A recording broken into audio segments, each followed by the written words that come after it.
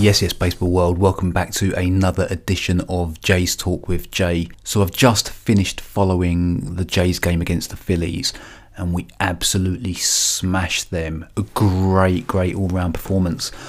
So it got me thinking, is this team potentially better than the team of 2015?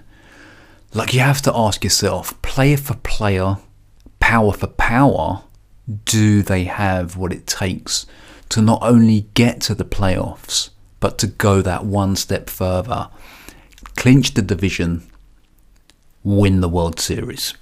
Cast your eyes back to 2015. Potentially decent lineup. You had some huge power hitters in there. Joey Bats, Edwin, obviously Josh Donaldson was there as well. Russell Martin. They all of them were power hitters. They all hit numerous amounts of home runs between them. I can't remember the number off the top of my head, but it was huge.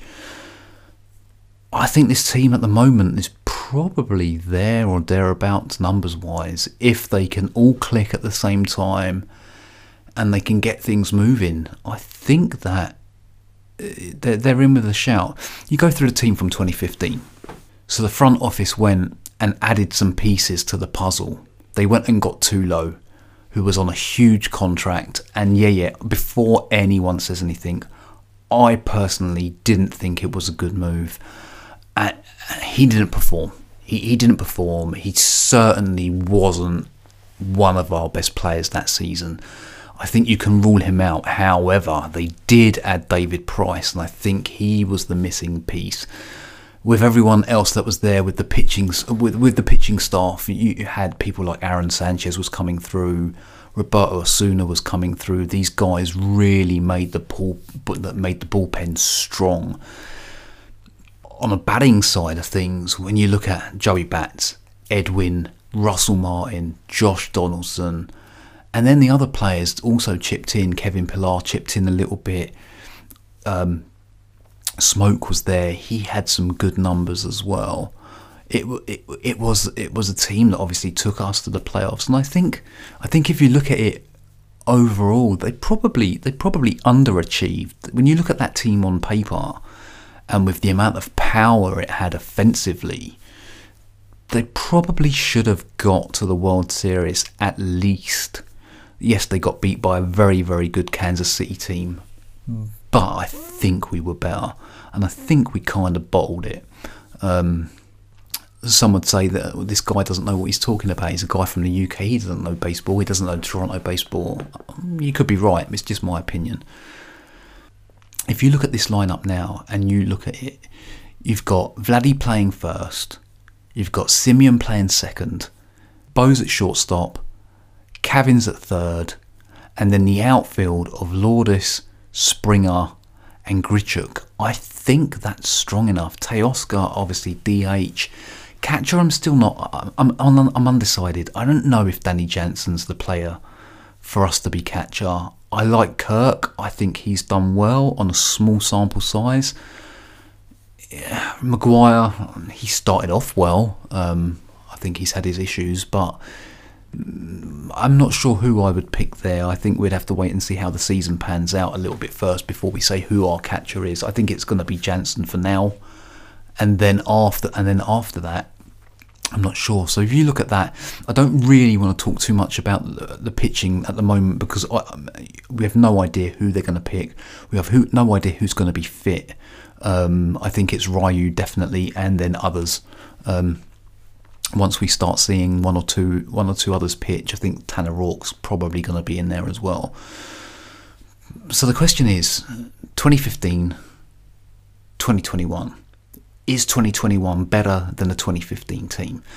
Probably a lot of you would say no. Hell no. It's like, what are you talking about? But realistically, they probably are better. If they come and show their full potential, there is no reason at all why the likes of Vladdy, Kavin, Bo, Springer, why they can't actually take it to that next level. Who's to say they can't all hit 30 plus home runs? Maybe Bo, maybe Kevin might not hit that, but I think others in the team, they have the power. Teoscar certainly does. If you look at Springer, you look at Vladdy, and you look at Teoscar on their own, between them, they should probably get... Sorry, sirens going past. They're not after me, I promise. Yeah, like you look at the three of them, between them, they could get close to 100 home runs just between the three of them. And then with everyone else adding on top of it, it looks like that they could possibly do that. Just on another note, just quickly, the addition of extending taking up Montoya's option on his contract, I think is great. I like Charlie. I think he's definitely the right person for the job. And just knowing that he's going to be there next year will be enough to keep the team motivated and play for him, I think. I like how he manages the games. I like what he does, and I think that puts us there. Not to say I wasn't a huge fan of Gibby. Gibby, I wasn't keen on the appointment. I didn't think that it was the right appointment, but he done okay. Like with 2 playoff seasons, you can't really argue too much with that. He's no C. Augustin, but yeah, he did okay. But going back to the players, I think with the team from 2015, I think we know the offense was good, and I think that's the same with 2021. I think that if you look at the two close up and you look at them close enough, I think offensively both teams very, very strong. Again, we don't know too much what's going to happen with the 2021 pitching. However, the 2015 pitching, like I touched on earlier, when you put someone like David Price into the equation with the other guys that were there, you had Mark Burley, you had him there, along with obviously R.A. Dickey was there again, another one. It was brought in, was going to be a huge impact player. For me, it didn't work, but Marco Estrada pitched amazingly that season as well. And then there were some others that came in and kind of did the job. The bullpen was very, very strong, and I think that's going to be key. I think if you were to split them two teams down the middle now, 2015, 2021, and you were to move the pitching staff from 2015 to the 2021 team now, I think you've got a team that would contend. No problem, easily. The problem that we have now at the moment is we don't know where our pitching staff's going. So you have to ask yourself, with the offense being as good and as strong as it is, like that offense is stacked from top to bottom. Even if Jansen is the catcher, he has the potential to hit, and he has the potential to hit a lot of home runs as well, and he's shown that he has the power. You look down that lineup, every single player has home run potential. So if that's the case, I think you can forget the offensive side. It's going to be defensively. Now, defensively on the field, there are question marks over Vladdy. He's looked better. He's looked much better. But I think everyone else is kind of an A minus. I think A plus. You're looking at probably Springer. And then everyone else is still pretty decent. Jansen's a good catcher. There's no doubting it. It's just whether he can perform going the other way. And then that leads us to the pitching. And again, because we don't really know how that's gonna. I think Pearson's gone. I don't think we're gonna see him just yet. But from the reports over the last 24 hours or so, it looks like he's going to be a little bit away off the opening day. And I think that if we're looking at it on over the season, I think Ryu, Rourke, Pearson, Alex Manoah's looked great. I've been really impressed with him. And then it's just who fills in the gaps. And here's the thing: do the front office go out and get a David Price? Now, I can kind of see why they didn't go for Trevor Bauer. Well, I'm assuming they didn't go for Trevor Bauer because they've probably looked at all of the pitchers, whether they be the big names or some of the kids that are coming through, and they've probably looked at it and thought, you know what, we probably have enough here.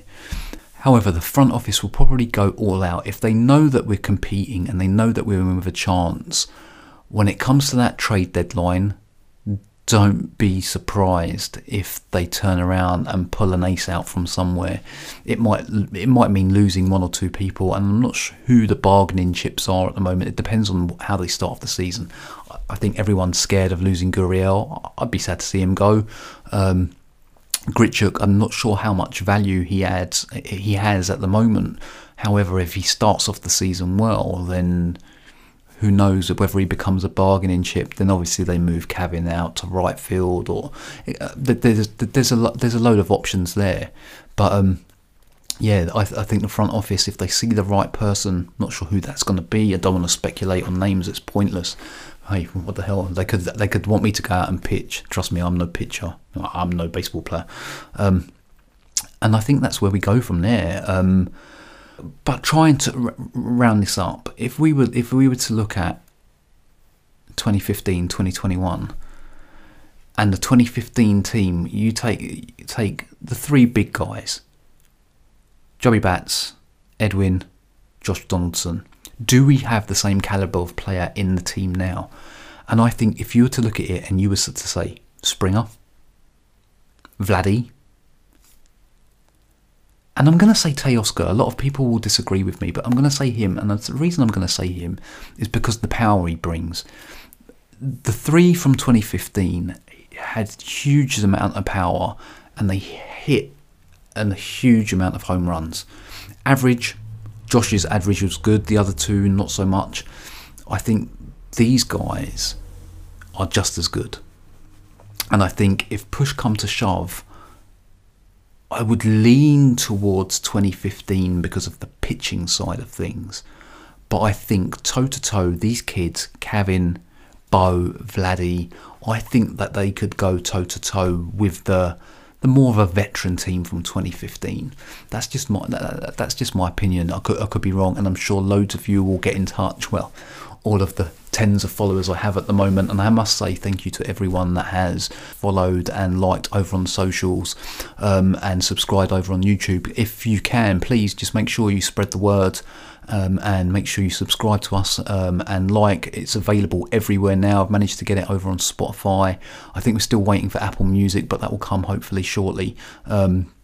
And it's there, so the word's getting out, and I'm trying to ease myself into this. Some of you might think, "Oh my God, this guy's pretty awkward." I'm just there, and I know the subjects I want to talk about, and I'm easing myself into this. Once the season gets started, there'll be plenty to talk about, and hopefully we can hit you every day.